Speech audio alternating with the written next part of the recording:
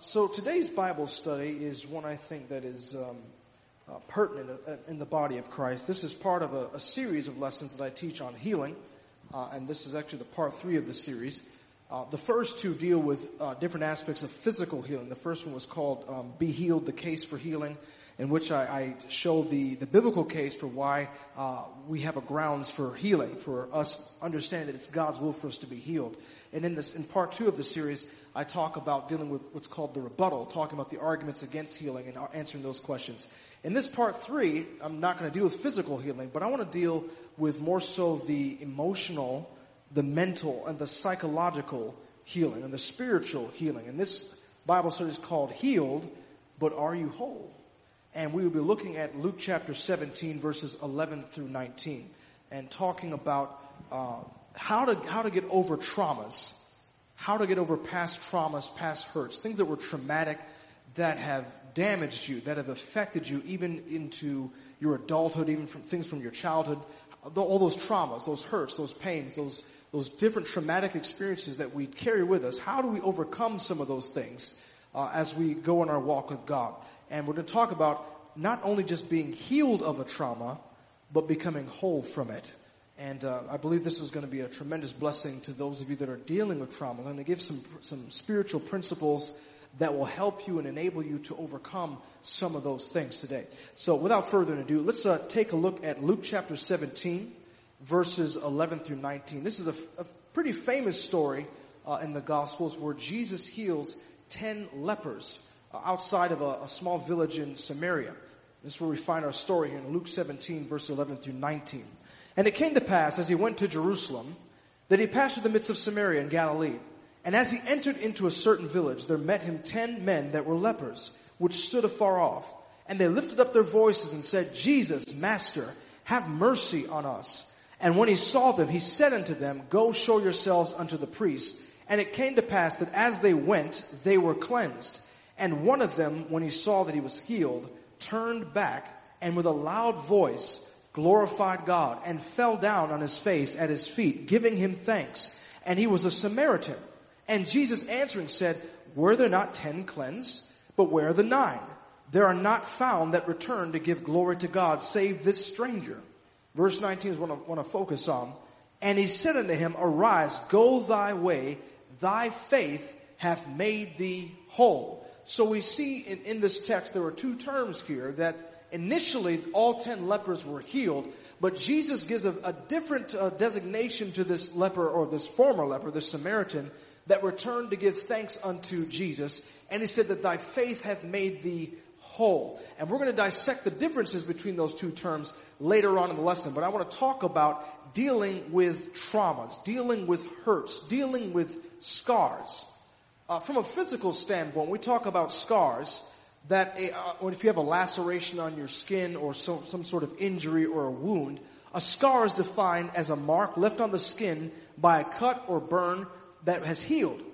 A lasting after effect of trouble, especially a lasting psychological injury resulting from suffering or trauma. Or third definition is any blemish remaining as a trace of or resulting from injury or use. All of us have scars. I'm sure all of us growing up as children that we played around, we did foolish things, and we scuffed up our knees, we scraped ourselves, cut ourselves, and those wounds, they have healed. If you have a scar, you can touch the wound, and touching it doesn't hurt.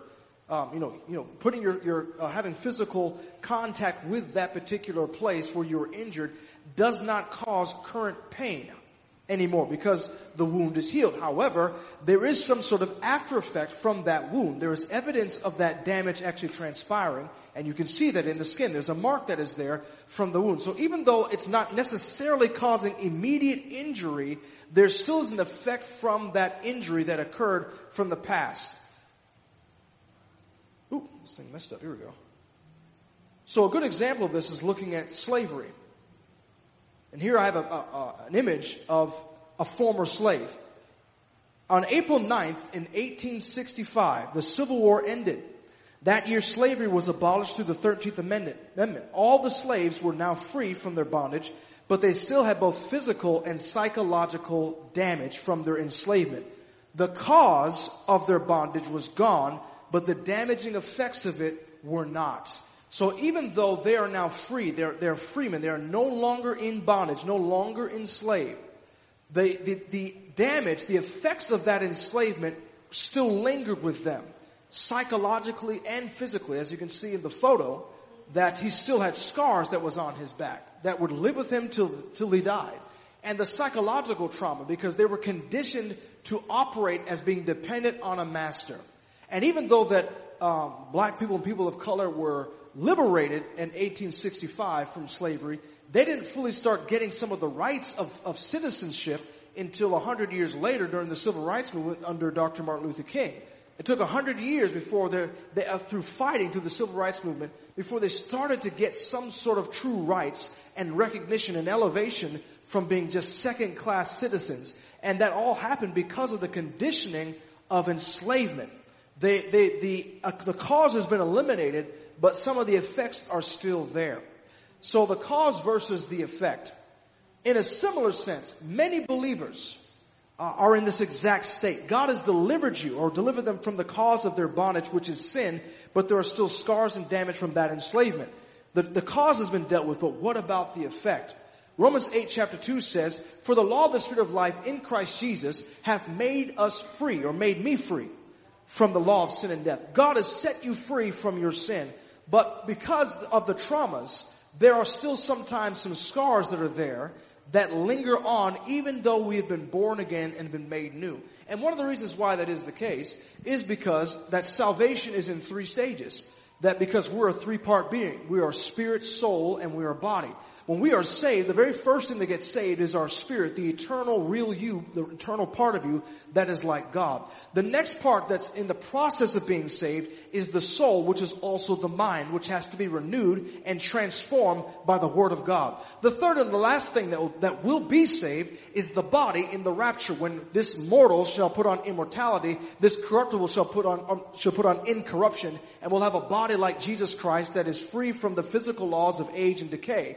That we're waiting on. So the thing is, because even though spiritually you are saved, your spirit is just like Jesus Christ, as I taught on Sunday in the teaching on the new man, your mind is still in the process of being saved. You still have that stinking thinking. You still have that bad programming from before you were saved. And also, you still have some of the physical and just natural issues you had before you were saved. You still have bills to pay. You still have the effects and the consequences of the choices that you made before you were saved. Just for an example, let's say you're a heavy smoker before you got born again. Alright? You still have to deal with the physical effects of living a life of smoking. Not to say that God can't heal you, of course, He wants to, and I believe He will, if you put your faith in, but you still have to deal with that. Or let's say that you have a criminal past.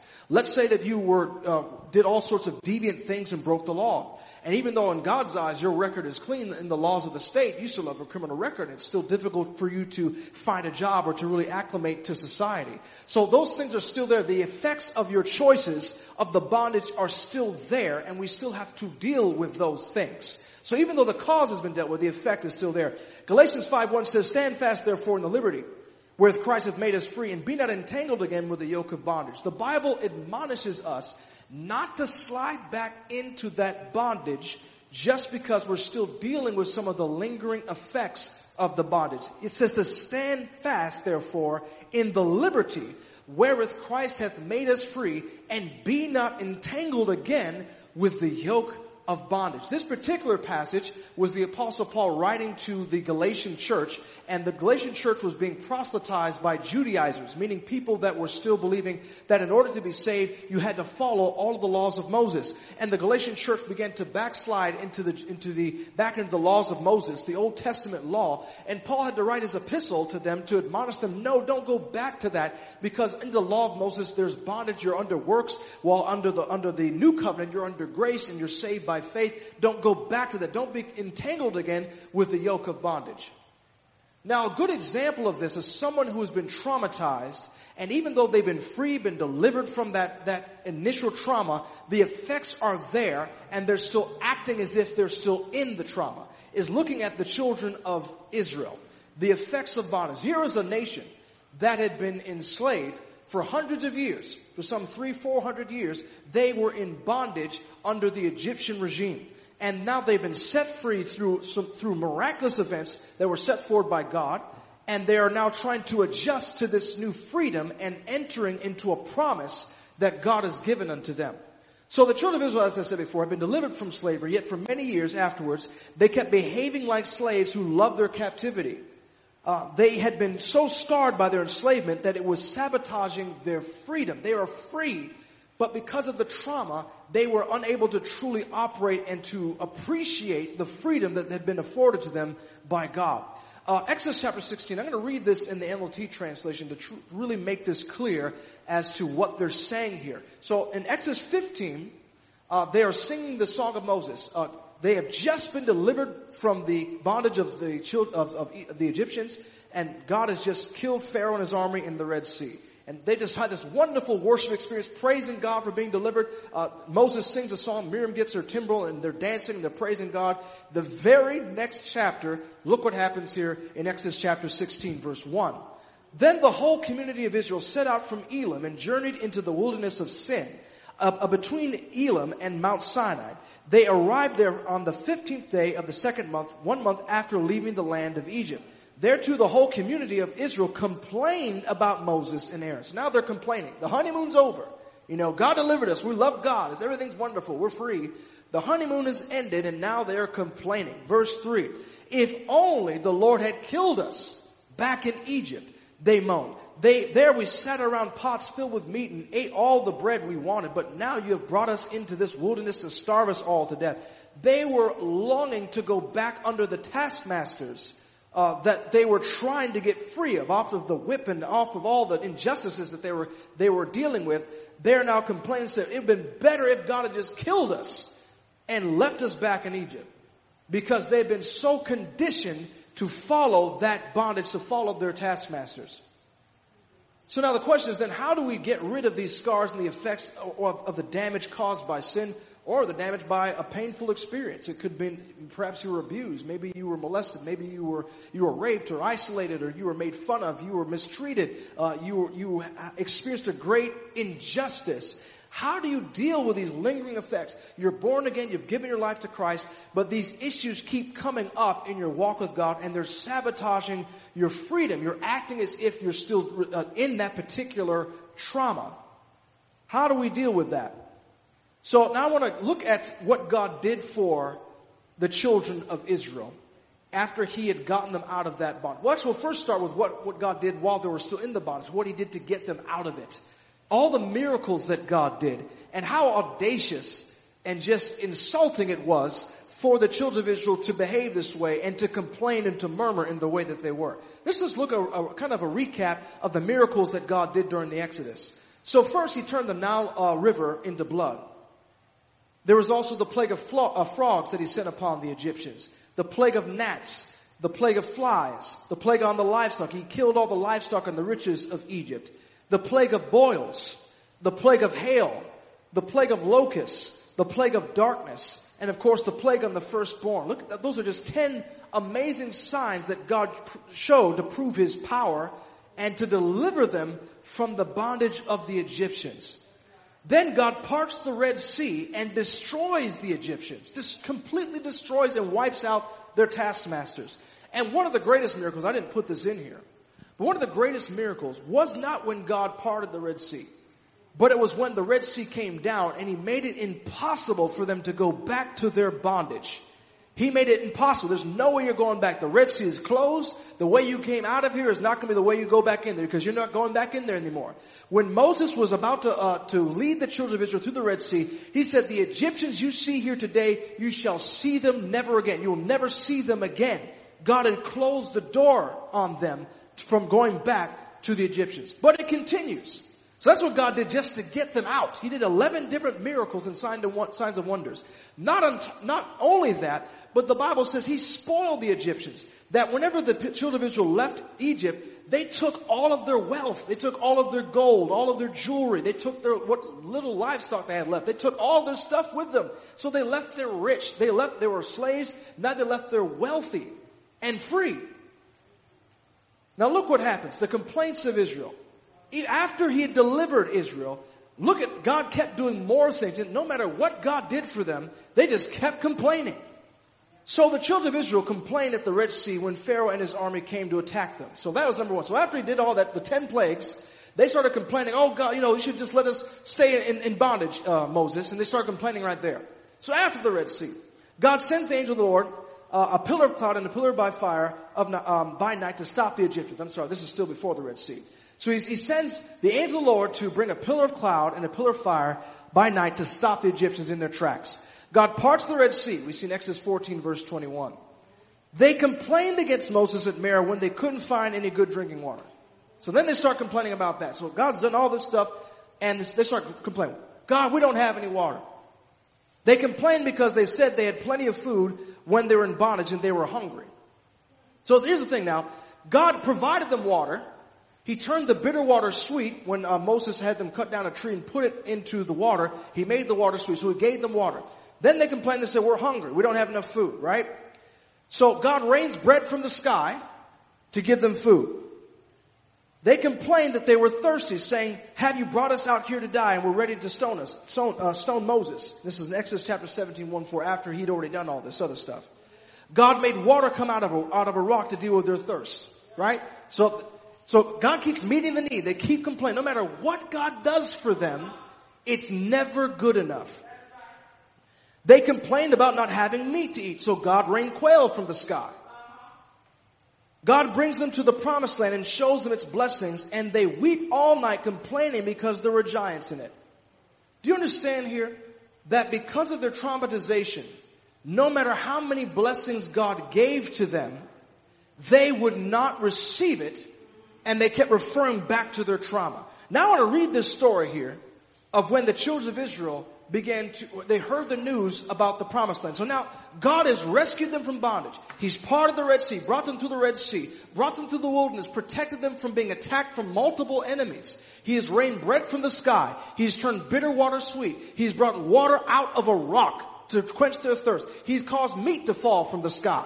He's done all these things.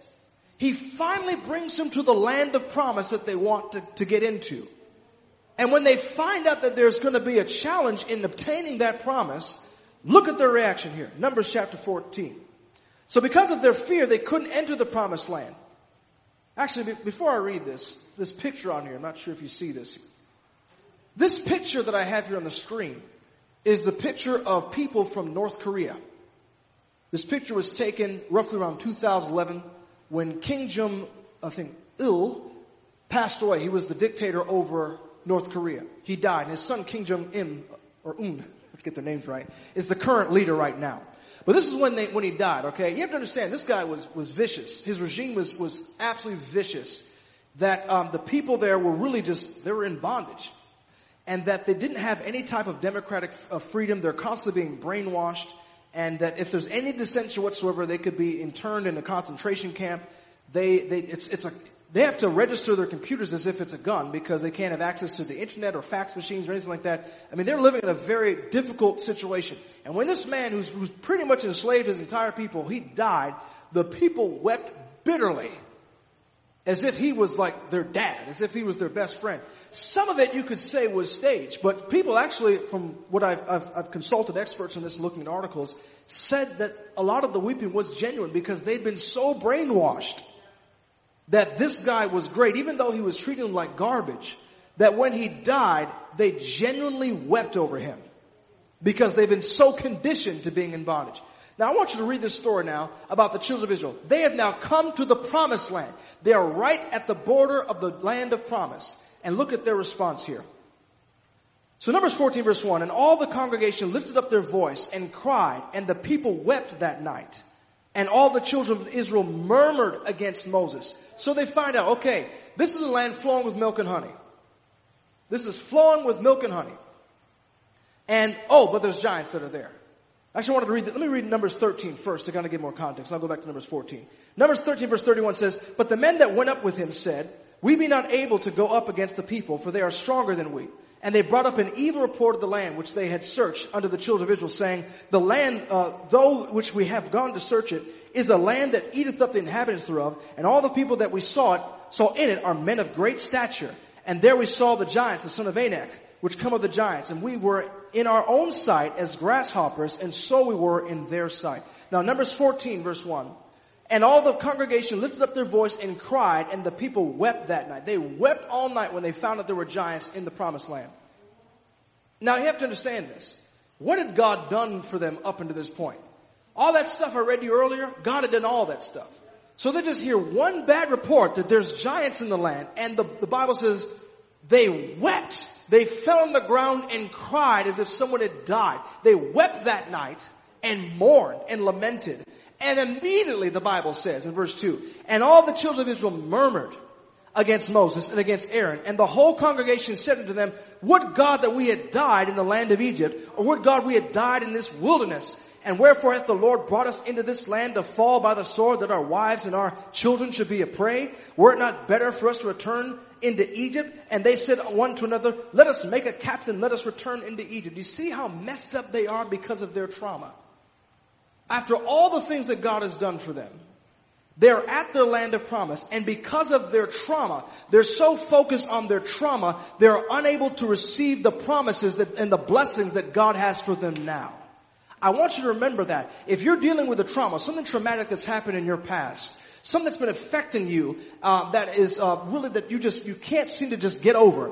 And it's every time that issue comes up, you immediately begin to complain. You immediately begin to lament. You immediately begin to bemoan and to groan. I want you to understand something here, that type of attitude is keeping you from entering into your promise. One thing is, doing this type of activity, focusing on their trauma, filled them with fear. It filled them with fear, and it left them pretty much empty of faith to enter into their promised land. We're just like this picture here. No matter how much God does for us, because we have been traumatized, because we've experienced something that is horrendous, some tragedy, we are ungrateful and we do not receive the promises that God has for us now. So when it came to time to walk into the promised land, they didn't have the faith to do so. The children of Israel did not have the faith to do so.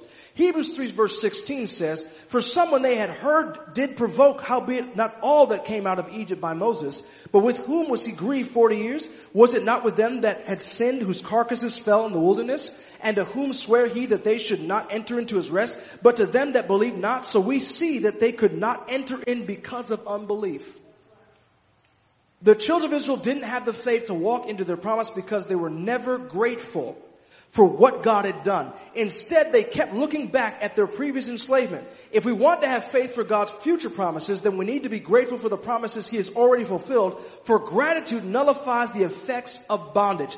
The way to get over trauma is gratitude, is praise and thanksgiving. That's how you deal with scars and trauma, is gratitude. Now, I want to be very clear about this.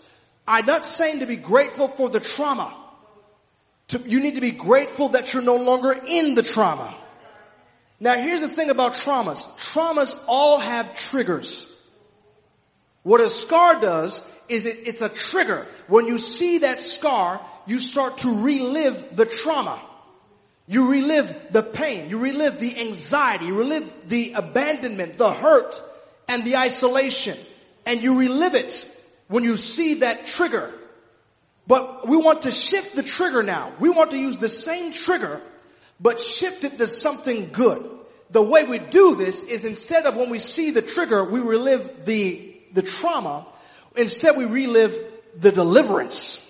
So when I look back at my traumatic experiences, instead of thinking about, oh God, this was so horrible, why did I go through this? Instead, I'm filled with gratitude. Oh God, thank you that I'm no longer there and that you brought me out of this. The way to deal with trauma is gratitude.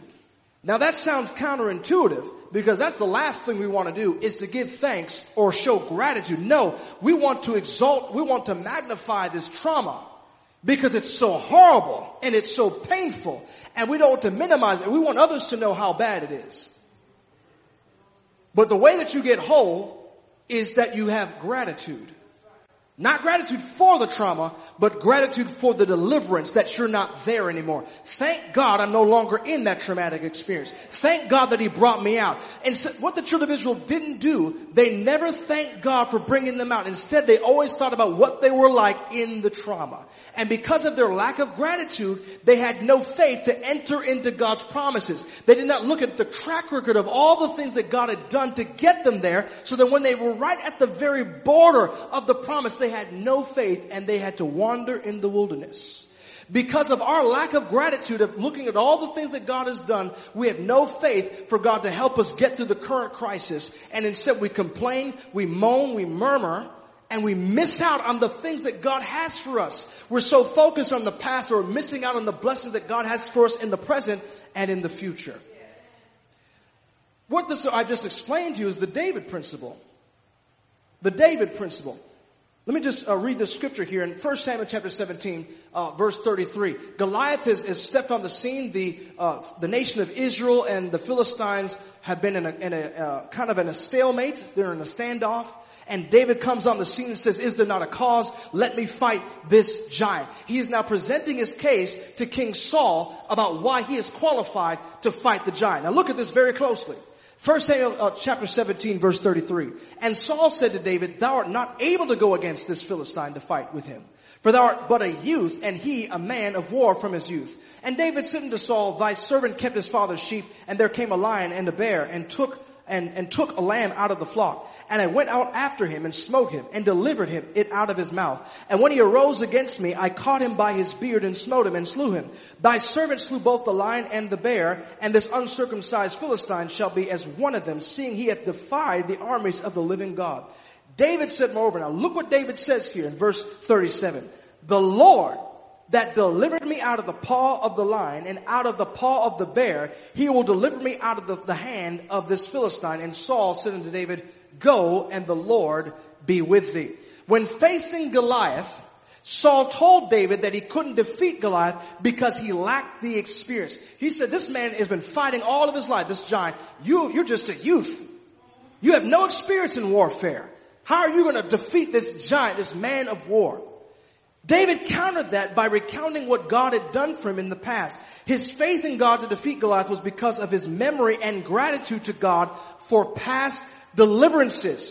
Thankfulness or praise for what God has already done is a basis for faith. Without it, our giants will convince us that we cannot receive God's promises or win the victory. So here's the thing. He said, you can't be this giant.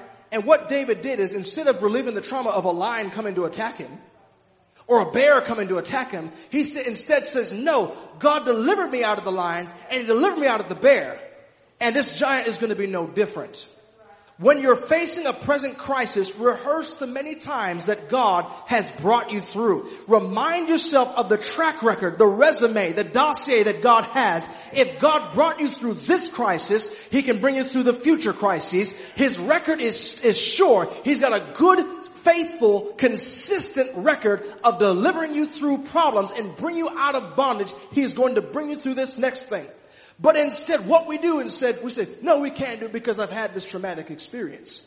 I'm not qualified to enter into God's promises because of this horrible experience. This I can't do it because I was raped, or I was abused, or I was abandoned, or I was maligned, and I was lied about, and I was whatever. You name your trauma. Or because my loved one died. And you're focusing on this one thing, and you're not grateful how God brought you through that. And because that you don't have faith to deal with the present crisis. Gratitude is the key to dealing with traumas. We're just like this picture. God has brought us a wonderful meal of blessing, and we're saying, take this back. This is not what I ordered. Right? And I'm going to explain why that is in just a minute. Why we do that with God. Because as we saw in the narrative of the children of Israel, no matter what dish God served to the children of Israel, whether it was manna from the sky or quail or water from a rock, no matter what dish God gave to them, no, take this back. I don't want this. It was better in my trauma. Right? We do that to God because we're unthankful. Unthankful. The Bible prophesies about a generation of people who are ungrateful. Romans chapter 1 verse 20. For the invisible things of Him from the creation of the world are clearly seen, being understood by the things that are made, even His eternal power and Godhead, so that they are without excuse. Because that when they knew God, They glorified him not as God, neither were thankful, but became vain in their imaginations, and their foolish heart was darkened, professing themselves to be wise. They became fools. We fail to recognize God's intervention, his hand on our lives through the traumatic experiences, the tragedies, and the traumas that we deal with. And instead we complain and murmur. And because we don't acknowledge God as being truly God, the Bible says that our heart, our imagination is darkened and blind, that we can't even see God's hand working in our lives. We can't see how it was God who brought us through this. We can't see the fact that it is God who is sustaining us and even keeping us alive right now, because we are so blind by a lack of gratitude and unthankfulness. 2 Timothy chapter 3 verse 1 says, "This know also that in the last days perilous times shall come. For men shall be lovers of their own selves, covetous, boasters, proud, blasphemers, disobedient to parents, unthankful, unholy, without natural affection, truce breakers, false accusers, incontinent, fierce, despisers of those that are good, traitors, heady, high-minded, lovers of pleasures more than lovers of God, having a form of godliness but denying the power thereof. From such turn away." This is how you do this, how you do this denial of the power. There are a lot of people who've been in church all their lives, but they're denying the power of God in them because they lack gratitude. As we saw in Romans chapter 1, their imaginations have been darkened.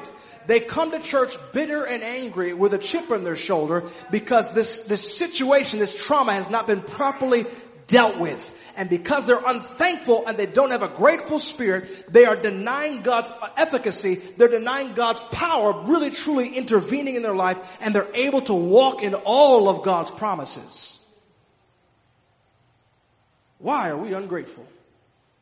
Why was it that no matter what God did, that the children of Israel complained and murmured? Why is it that despite the blessings that God has given us, or God continues to give us, we continue to murmur and to complain and refer back to the trauma? The trauma has now become the reference point. It's the point of reference from which we judge all things. It's the lens by which we perceive every experience is now through this traumatic experience. And because of that, we now see every blessing that God gives us as a curse. Why is that? I'm going to try and answer that with just three basic things. Number one, our traumas often blind us from the blessings we have now. As I've stated earlier, that's all we see is the trauma. All we see is this event, this experience, and it colors the lenses by which we interpret information. That's number one. Number two is this. Trauma or losses gives us a sense of entitlement because we feel we deserve a specific kind of compensation. Because I have been damaged, because I have suffered loss, I deserve compensation. My losses are payment for the compensation, a specific kind of compensation that I believe I deserve, so I'm entitled to certain types of behaviors and certain types of relationships and certain types of choices because I have suffered this loss. I'm entitled to some sort of compensation. I deserve this thing. Because I am a victim of this experience, I deserve a specific kind of compensation. That's exactly what the children of Israel had. Because I was victimized, because I was in bondage, I deserve a specific type of meal, God. I don't want this manna. I don't want this water from a rock. I want whatever the Egyptians were giving me. I deserve a specific type of compensation. It's in the spirit of entitlement. Number three, we become accustomed to the trauma where it becomes a crutch to justify our entitlements. Because I've been victimized and I deserve this, we become used to that as being an excuse as to why we should not progress. Because moving forward from that is scary. It's frightening to not have that as a crutch. We become so accustomed to being in bondage, just as the children of Israel were. They became so used to being enslaved that being free was scary. And this happens all the time. People who've been incarcerated for a particular length of time, they get out of prison, and because they've gotten so used to the system of the prison system, they will sometimes commit a crime on purpose just to go back, because that's what they're used to and that's what they're comfortable with. A lot of us, I'm not saying all of us, but a lot of us will use our traumas as a crutch, as an excuse to excuse why I'm making the choices I'm making, why I deserve to behave this way. It may be an explanation, but it's not an excuse or a justification. We become accustomed to these traumas where it becomes a crutch to justify our entitlements. And because of that, we become ungrateful to God. No matter what, no, God, I can't pray for them because you never helped me through, you weren't there when I went through this trauma, right? I can't love my neighbor as myself, or I can't, you name whatever the Bible tells us to do. And we'll use our trauma as an excuse as to why we basically get a doctor's note to get out of gym class, so to speak. So we don't exercise our faith and do what God tells us. We get an excuse so that we don't have to fully live the Christian life, and why we can be bitter, and why we can be miserable, and why we can behave a certain way. It's a crutch because we feel entitled to a certain type of compensation, and because of that we are ungrateful. Ungrateful. Now let's look at an example of someone who was traumatized but didn't let the trauma get to him because of his gratitude. Look at Joseph. Look at Joseph. So we want to adapt the Joseph attitude. So Genesis 41:49 says, and Joseph gathered corn as the sand of the sea, very much until he left numbering. For it was without number. And unto Joseph were born 2 sons before the years of famine came, which Asenath, the daughter of Potiphera, priest of On, bare unto him. And Joseph called the name of the firstborn Manasseh. For God, said he, hath made me forget all my toil and all my father's house. Now that is a profound statement. Do you understand what Joseph went through? Right? Joseph had been traumatized. Joseph had been betrayed by his brothers, his own family, was sold into slavery. That in of itself would give me an attitude, alright? My whole family bounced on me, sold me out. I mean, we talk about being sold out by your family, like being betrayed. I mean, my own brothers sold me into slavery, into a foreign land. That's number one. On top of that, as I'm being a slave, being the best kind of slave I am falsely accused of a crime I didn't commit, and now thrown into prison. So you want to talk about having an attitude? He's done nothing wrong. He's been enslaved by his own family, betrayed by those he loves most. He's lost his father. He's lost his home. He's lost everything. He's been lied. His reputation has been slandered. But if you know the story of Potiphar's wife, who lied and said that he had raped her. I mean, we get angry when we've been falsely accused of something. Can you imagine being slapped with a rape charge?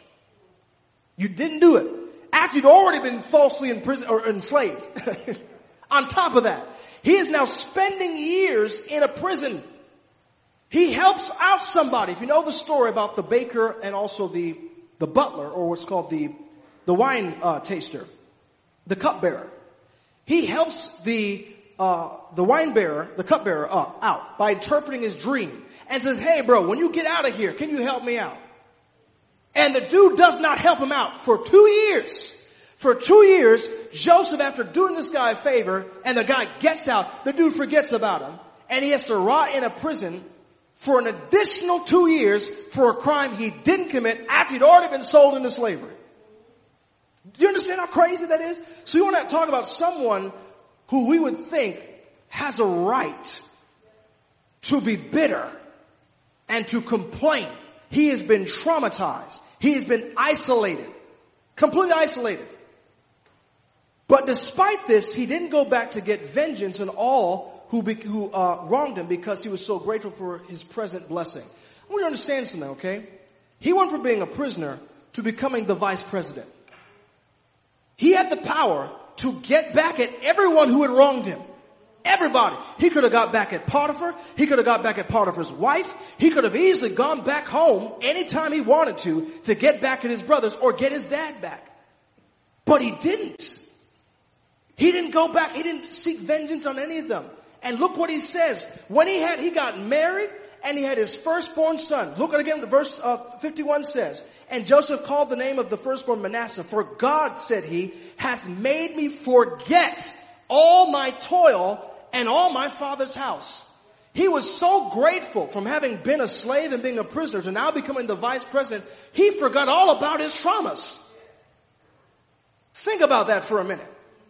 He's like, God has been so good to me. Why do I even want to rehearse all the mess I went through before? I'm focusing on what God is doing for me now. He could have easily gone back and got Potiphar. Easily gone back and got Potiphar's wife for slandering him with a rape charge.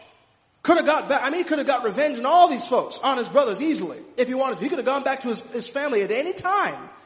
But he never went. He never looked back and says, I got my wife. I got my kids. I'm doing good now. I don't care about my past. I'm so grateful for what I have now. I'm just going to move on with my life. Do you see that? That's the attitude we need to have.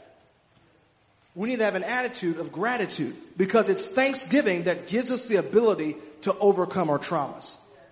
Now, let's compare that with another biblical character who was also traumatized, went through some horrible things. And I want you to look at his attitude, just some things that he was thinking during his traumatization. Let's look at Job. The Job trauma. So now, I want you to, let's kind of rehearse the story really quickly, just to kind of give us a refresher. So Job was a righteous man. Job was wealthy. He was the wealthiest man in the land. He had all this wealth and animals and livestock and land, had a beautiful wife, had 10 children, had everything. And in one day, he lost it all. Lost his wife, lost his children, lost all of his wealth, and he even lost his health. And he's wallowing in an ash heap. His own friends have betrayed him and are falsely accusing him of committing a sin he never committed. He is just in anguish. His own wife is coming against him saying, why don't you curse God and die? So he's in this horrible situation. Now, as he's going through this situation, he just says, blessed be the name of the Lord. God, the Lord giveth and the Lord taketh away. He just accepts that this is of God, and he suffers through it. But he's a little bit upset about it. And understandably so. Now, one thing I noticed during this entire situation is that Job, he wants to get an audience with God, because he wants to know, why did this happen to me? I have been righteous. I've done what God has said. I've been a good person. I've served God faithfully. Why is all of this wrong being done unto me? Why are my children dead? Why did I have to bury all 10 of my children in one day? Why did I lose all of my wealth? Why is my own wife accusing me? Why is my own best friend saying I've done something wrong? Why am I sick? I want to understand the reason why this injustice happened. And that is the question that many of us who've been traumatized ask. God, why? Why did this happen? Why was I hurt in this way? Why did this person do this to me? Why did I have to experience this trauma? And during the traumatization period, Job, he was like, I want to have an audience with God. I want to talk to God, and I got some questions for God. And I want you to look at the question that Job wants to ask. So Job never asked God to heal him, to restore his wealth or his children. Instead, he asked for the following: that he'd never been born. And why didn't he die in the womb? Job 3 verse 3. Let the day perish. This is Job speaking. Let the day perish wherein I was born, and the night in which it was said, there is a man-child conceived. Let that day be darkness. Let not God regard it from above, neither let the light shine upon it. Job 3:11. Why died I not from the womb? Why did I not give it the ghost when I came out of the belly? Those are the types of questions he wanted to ask God. Why? Why didn't you just let me die, God? This is so horrible. Why did you let me die in the womb? Why? I wish I'd never been born. Those are the types of questions he asked God. He didn't ask God to fix anything. Don't you think it's kind of odd? Not one time. You read the book of Job, he never asked, hey, God, could you give my kids back? Or God, could you heal me of this disease? Or could you restore me? He never once asked that. Instead, he asked about why he couldn't just die. Why can't my suffering just end? Or why did this happen to me? The next question he asked, Job 23 verse 3, oh, that I knew where I might find him. Where is God? Where I'm going through all this trauma. Where are you, God? I am suffering. I can't sleep at night. My friends have turned against me. I've lost my loved ones. I've lost my wealth. I've lost my health. My career is in shambles. My wife has turned against me. Where are you in the middle of all of this suffering? Where are you, God? Oh, that I knew where I might find him, that I might come even to his seat. I would order my cause before him and fill my mouth with arguments. I would present my case and say, God, this is bogus. You're wrong for this. I would argue my case and say, I am being wrong. This is an injustice. I would know the words which he would answer me and understand what he would say unto me upon it. He never asked, God, could you fix this? He just wanted to know why he was being traumatized. And that's very telling, because Job asked to have an audience with God so that he could argue for his innocence and righteousness. He was so concerned with the reasons why he was being wronged that he never asked God to make it right. I want you to let that settle in your brain for a minute. We have such a self-righteous complex. I'm being wronged. I'm the victim and I deserve justice. And God, I'm going to present my case. I'm going to get Johnny Conquered. He's going to be my defender. He's going to present the case to show you why I've been wronged. I deserve compensation. Right? Call J.G. Whitworth. I want my money and I want it now. We want to have an argument. We want to have a case, a trial before God. Say, God, this is bogus. I'm being done wrong. You need to compensate me. Actually, he didn't even ask for compensation. He just wanted to know why he's being wrong. He was so concerned about his sense of justice, he was not concerned at all about a solution to resolve the trauma. And so many times we do that. We're so focused on the why, we don't ask God to fix us, to deal with the trauma, because we want some sort of justification or some sort of explanation as to why this thing happened. Focusing on the why is not going to give you necessarily a resolution. And I know we want the answer to the whys. We want to know why did this happen. I want an explanation to try and give me some closure on this. And again, when I say this, I am not at all minimizing your suffering or the traumas that you've been through. But I'm also trying to get you to understand that may not give you the resolution that you want. What we find here in this story is that God was trying to tell Job, even if I tried to explain it to you, you wouldn't understand it. And there are so many things that are beyond your comprehension to understand. You just need to trust me. And that's not the answer we want to hear. Now, one thing I will say is this. This isn't in my lesson, but I feel led to say this. Is that what equalizes this whole suffering, this whole traumatization thing, is that God was traumatized. And God was traumatized to such a degree that he himself also asked why. You know, oftentimes when we ask why, we're asking the wrong why question. Because we ask God, why me? Why me? Why did I have to suffer this? Why did I have to lose this loved one? Why did I have to go through this pain? You're asking the wrong why question. You need to ask, why him? Why did Jesus have to die on the cross? Why would the perfectly just, loving God have to suffer the absolute worst death you could possibly imagine for sinners? And when Jesus was on the cross being traumatized, he asked the question, why? My God, why hast thou forsaken me? Because the traumatization he was in was so intense. And the thing is, what he was experiencing was the sin that was all being put upon himself. He understands why you're suffering. The difference between Jesus and us is, Jesus was innocent. Jesus is perfect and righteous. I'm not innocent.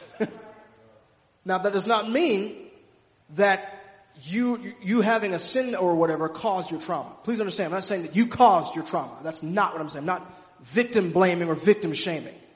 What I'm trying to say is that we're not perfect and we deserve damnation in hell, if not because of something that may have caused a trauma, but of any sin that we commit, or because of our nature that I talked about on Sunday.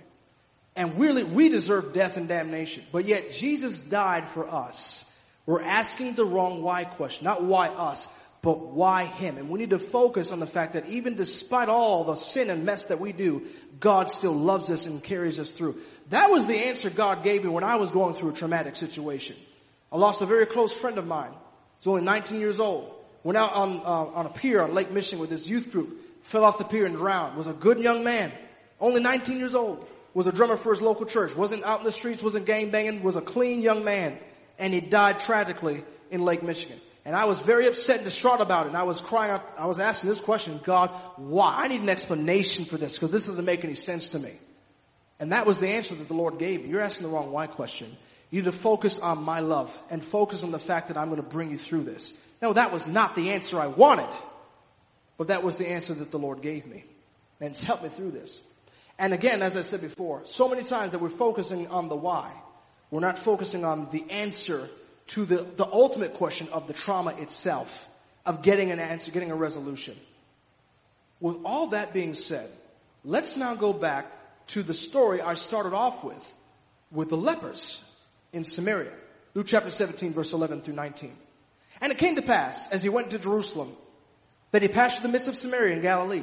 And as he entered into a certain village, there met him 10 men that were lepers, which stood afar off. And they lifted up their voices and said, Jesus, Master, have mercy on us. And when he saw them, he said unto them, Go, show yourselves unto the priest. And it came to pass that as they went, they were cleansed. So as they're walking away from Jesus, the healing manifests. It becomes visible.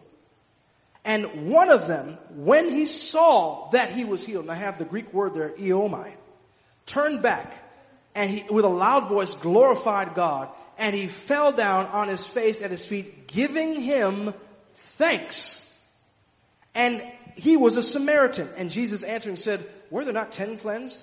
Where are the 9? There are not found that return to give glory to God. Say this stranger. And he said unto him, Arise, go thy way. Thy faith hath made thee whole. And the Greek word there is sozo. Now I'm going to give some definitions about these two Greek words to show us there's something very interesting going on here in this text. So the first one, eomohai, which means one way of healing, instantaneous or miraculous. It can mean to heal, to cure, heal, to make whole. This deals with a particular part of a person. So when we use this typical word about healing, we're talking about a specific part of the person. In this case was the leprosy, all right? Which means, in this case, the disease was no longer progressing, right? The leprosy was no longer eating away the skin. They saw that they were healed. They could see that the skin was starting to recover. So that's the first one. So all 10 of them got healed, but only one of them got whole. Only one of them got whole. The word for whole there is sozo, which means salvation.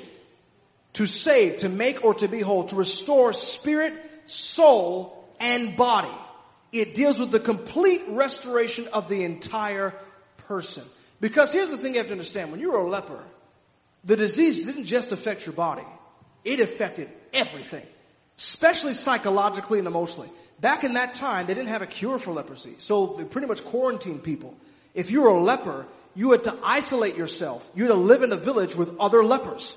You had to surround yourself with other people who were being traumatized. And if you ventured out into the world where there were normal people who didn't have your trauma or didn't have your ailment, you had to cry out, unclean, unclean, and let everyone know that you were a diseased, sick person and to stay away from you. You could not physically come in contact with anyone or touch anyone. People would run away from you because you had a disease that did not have a cure and could potentially be contagious. Can you imagine the psychological damage of, if you found out you're a leper, you now had to isolate from your family. You had to live in a village, in a quarantine location with other people with your same malady. And anytime you came out of that village or walked out in public, you had to tell everyone that you were unclean. You had to tell everyone about your trauma. Think about that, how traumatizing that was. How if anyone came near, they'd look, oh, he's a leper, get away from me. How that would damage someone psychologically and emotionally. Right? Now look what Jesus says here. Look what happened in the story. 9 of them got healed, which means their physical ailment got healed. But only this Samaritan got whole. Because when Jesus said, thy faith had made thee whole, he wasn't just talking about the physical. He was talking about the total man, spirit, soul, and body. The other thing is also that one interpretation is that yes, whenever you get healed of leprosy, it just means that the disease is no longer progressing. It doesn't mean that the flesh comes back necessarily. It just means that there's a sign, there's a sign that the priest would look for in order for the skin to show that the disease has stopped, basically. So it doesn't necessarily mean that their flesh came back. It just means that the disease has stopped progressing. This guy, however, not only got all of his skin back, he got the healing from all the rejection, all the isolation. Jesus said, thy faith made thee whole. Now the thing is, the only way he got that becoming whole was through gratitude. He was the one guy that turned around and went back to Jesus to show gratitude. And through his gratitude, he got whole. Now let's really break down this story. There's some very interesting things happening here. The leper story analyzed. So Jesus was just entering the outskirts of the village and not by any specific place. Let's look at the story again. Go back here. And it came to pass as he went to Jerusalem that he passed through the midst of Samaria in Galilee. And as he entered into a certain village, there met him 10 men which were lepers. So he wasn't at a specific landmark or at a house. He was just walking the outskirts of town, right? He's on the outskirts of the town. So Jesus was entering the outskirts of the village and not by any specific place. So for the leper to find him could mean two things. Either Jesus stayed where he was, when he gave the command to go to the priest, or that had not gone out of eyesight of Jesus when they were healed. So I want to just think about that. Think about that for a minute. For the leper to find Jesus, he would have had not to gone so far out of eyesight so he could still find him. Because Jesus was not in a specific location. He just kind of just walking, right? So he'd have only had to walk so far to stay within eyesight of Jesus in order for him to find him. My computer's doing a very interesting thing right now. I just noticed it's kind of listening to what I'm saying here. Not sure why it's doing that. It's kind of interesting. Let me just, I'm being subtitled. I've never seen that happen before. The devil is a lie. Get out of here. Hold up a second. Let me stop this thing. I'm not sure why it's doing that. There we go. That's very interesting. Okay. Hello, testing. All right. Okay, we're back. We're online. No more subtitles. Okay. So now here's the thing, okay? So Jesus gave all of them a command to go and find the high priest. And also, as I was saying before, the only way that he could find meant two things. That either Jesus stayed where he was when he gave the command to go to the priest, or that they had not gone out of eyesight of Jesus when they were healed. So that means Jesus could see them when they got healed. He's like, I see they got it. Right? And also this means that they could see Jesus. Which means they saw Jesus, had done the miracle, but kept on walking. And didn't show any gratitude. Only this one guy turned around to see him. What can we extrapolate from that? Man, today, this thing is just having a day. Not sure what's going on here. Okay, here we go. We should never go too far or too long from the point of our deliverance without thanking Jesus for being delivered. The leper, did not get so far out of Jesus' eyesight that he couldn't get back to Jesus to thank him. You should never get too far. Never go too far from when God rescued you to give him thanks, to give him praise for delivering you out of that trauma. This means that the other 9 lepers either didn't realize that they were healed or were so ungrateful that they didn't care to go back to thank Jesus even though he was right within eyesight of them. Ungrateful. Just like the children of Israel. Ungrateful, unthankful, just kept walking, didn't bother to go back to thank Jesus. The one leper who came back to thank Jesus was a Samaritan. He was a foreigner and a stranger. The person who showed the most gratitude was a person who had no entitlement to God's favor. Remember, Jesus had come for the lost sheep of Israel. He didn't come for the Samaritan. He didn't come for anyone else, primarily. He came to give miracles only to the Jews, as we saw with the miracle of the Syrophoenician woman who had a daughter who was possessed of a devil. And what Jesus said, it's not right to give the children's bread unto the dogs, right? I'm only here for the lost sheep of Israel. The Samaritan had no covenant with God, had no right to get anything from God. And so when he realized, I didn't deserve this at all, and God gave this to me anyway, he was filled with the most gratitude. Because he had the least attitude of entitlement, he had the most gratitude, which led him to be whole. Do you see that? It was the foreigner. The other Jews, they didn't care, whatever. I deserve this. I deserve to be blessed. So they don't thank God for God to do the things that he's doing. Jesus told the lepers to go and show themselves to the priest, which was commanded in the law. The leper didn't go to the Levitical priest, but went to the true high priest after the order of Melchizedek. Whenever you were a leper, and if you got cured, if your leprosy had stopped, you were supposed to show yourself to the priest. The priest would certify the fact that you're no longer a leper and give you a certificate that you could go and reintegrate into society. But the leper did not go to the Levitical priesthood. He went to the true high priest, Jesus Christ, after the order of Melchizedek, and Jesus certified the fact that you are not only healed, but I make you whole from your trauma. All 10 lepers were healed, but only one of them was made whole. Thanking God will cause you to be whole and remove the damage of the bondage. That's it in a nutshell.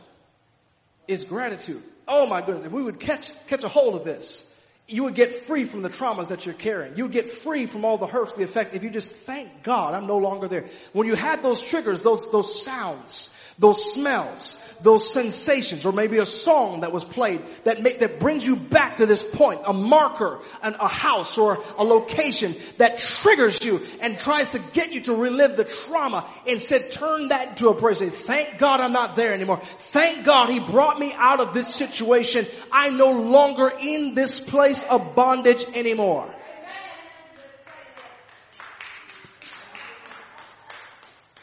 I close with this last story. Luke 7 verse 36 through 42. One of the Pharisees asked Jesus to have dinner with him. So Jesus went to his home and sat down to eat. When a certain immoral woman from that city heard he was eating there, she brought a beautiful alabaster jar filled with expensive perfume. Then she knelt behind him at his feet weeping. Notice that. She did not come before him. Whenever we hear this story about the one with the alabaster box, we always picture being in front of him washing his feet. The Bible didn't say that. She came behind him because she felt so unworthy to even be in front of his feet kneeling. Do you understand her attitude here? It says that then she knelt behind him at his feet, weeping.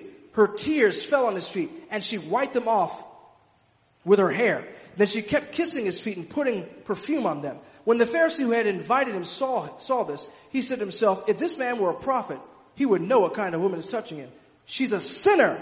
Then Jesus answered his thought. Simon, he said to the Pharisee, I have something to say to you. Go ahead, teacher, Simon replied. Then Jesus told him this story. A man loaned money to two people, 500 pieces of silver to one and 50 pieces to the other. But neither of them could repay him. So he kindly forgave them both, canceling their debts. Who do you suppose loved him more after that? Simon answered, I suppose the one for whom he canceled the larger debt. That's right, Jesus said. Then he turned to the woman and said to Simon, look at this woman kneeling here. When I entered your home, you didn't offer me water to wash the dust from my feet, but she has washed them with her tears and wiped them with her hair. I want you to understand this. Back in these days, that was the custom. When you entered into someone's house, it was the custom, it was the tradition to offer water to have their feet washed and to refresh them. The washing of feet was kind of a courtesy, and it was something that was kind of necessary. Because living in those days, you're walking and, wearing sandals through these dusty roads, and there was animals and beasts of burden that would poop all over the place. You might accidentally step in something, So your feet could be pretty nasty. And washing of the feet was usually the job of a slave. And this woman, she comes to Jesus doing the job of a slave. Who knows what Jesus had stepped in before he got in there? And she comes washing his feet. And this man, Simon, who was supposed to be the host, didn't even offer that to Jesus, which was a typical courtesy to a guest. Verse 44, then he turned to the woman and said, Simon, look at this woman kneeling here. When I entered your home, you didn't offer me water to wash the dust from my feet, but she has washed them with her tears and wiped them with her hair. You didn't greet me with a kiss, but from the time I first came in, she has not stopped kissing my feet. You neglected the courtesy of olive oil to anoint my head, but she has anointed my feet with rare perfume. I tell you, her sins, and they are many, have been forgiven, so she has shown me much love. But a person who is forgiven little shows only little love. Then Jesus said to the woman, your sins are forgiven. This woman, because she had a lot of trauma, let's just put it that way, a lot of sin, and God had dealt with that trauma, she had a lot of gratitude. But because apparently Simon hadn't thought he didn't have a lot of sin when really he did, he acted entitled and didn't show Jesus the proper respect. And because of this, his sins didn't get forgiven. Jesus only offered forgiveness to the woman, not to him. Why? Because he didn't show any gratitude. Why would God want to bless us with anything else? We're not grateful for the stuff that he's already given us. Those of you who are parents, you guys understand this, right? Oh, your daughter, your son comes and say, Daddy or Mommy, I really want this new thing. And you didn't even thank me for the last thing I gave you. The toy I just bought you last week, it's already like you've left it on the floor. You don't even put it away after I ask you, right? You've already broken it. Even though I told you not to do this and this with it, right? Am I the only one who's ever gone through that? No. Right? Why would God want to give us more when we don't show him thankfulness for what he's already given us? We need to show gratitude unto God. 1 John 4:17-19. Here is our love made perfect, that we may have boldness in the day of judgment, because as he is, so are we in this world. There's no fear in love, but perfect love casteth out fear, because fear hath torment. He that feareth is not made perfect in love. We love him because he first loved us. We have to understand that our actions, our praise, our thanksgiving is because of what God has done. Really, whenever we have someone who is bitter, who has been traumatized, it's because at some juncture they have not recognized what God has done. Maybe they know what God has done, but maybe they suffer from amnesia. They just forget what God has done. There's an old hymn that we used to sing about, count your blessings. One by one. right? Name all of them which God has done. Count your blessings, and you'll begin to see a little bit clearer as to what God has done. And that gratitude, the spirit of gratitude, will liberate you from the spirit of victimization and traumatization. Let's stand. I'm done. I got to quit. Oh, Sister Johnny, you had a comment or a question on this? I'll come down to you. I just wanted to make a comment. I think it's in the book of James where it says that we ask God, but we don't receive because we ask with the wrong motive and with the wrong intention. And if we act that way, then we're never going to receive because you have the wrong motive and the wrong intention as to why you're asking God something. Exactly. We ask for the wrong motive. We don't have a spirit of gratitude. The Bible tells us in Psalm 100 verse 4 to enter into his gates with thanksgiving and into his courts with praise. We enter into God's presence. We enter into God's promises through thanksgiving. That's the door. That's the gate. Enter into his gates with thanksgiving, right? Philippians 4:6 it says, be careful or be anxious for nothing. But in all things with prayer and with thanksgiving, let your requests be made known to God. And the peace of God which passes all understanding shall keep and guard your hearts and minds through Christ Jesus. We got to have a spirit of gratitude. We just had Thanksgiving. Let's not lose that spirit. And maybe you're dealing with a trauma and you're dealing with triggers. You're dealing with past hurts. And again, I'm not minimizing those traumas. Being in slavery of the children of Israel for hundreds of years was a horrible experience. It's not something that's small. It is big, but our God is bigger. Our God is greater. Our God is stronger than any trauma. His blood is greater than any sin, any pain, or any hurt. And the way that you will apply the salve, apply the medicine of God's Spirit to your heart, to that wound, and to remove the scars, the evidence of those things, is by having a spirit of gratitude. When you do that, you're going to find freedom and liberty. Let us pray today. Heavenly Father, we thank you, we bless you, we worship you. We thank you so much. We thank you, Lord, that you brought us out of the miry clay. Oh God, you set our feet on a rock to stay. You put a song in our heart, oh God. Hallelujah. You freed us. You liberated us. You set us free. And Lord Jesus, we want you, Lord God, that you turn our mourning into dancing. That we put off the garments of heaviness and put on the garments of praise. That whenever we think about our past, that we would not relive the trauma, but instead we would relive the deliverance and experience a praise explosion for all that you have done. Help us not to forget about you, to forget what you have done in our lives. We bless you, we worship you, we exalt you, we extol you, O God. We speak your blessing upon this congregation, that we'd have a spirit of gratitude. When we're going through our week, O God, let us find reasons to praise you because they are many. They are numerous, O God. Great is thy faithfulness, O God. They are new every morning. God, help us to never forget what you've done for us. We love you, we bless you and worship you. And in Jesus' name, let the church living God say, amen. God bless you. Have a grateful heart today.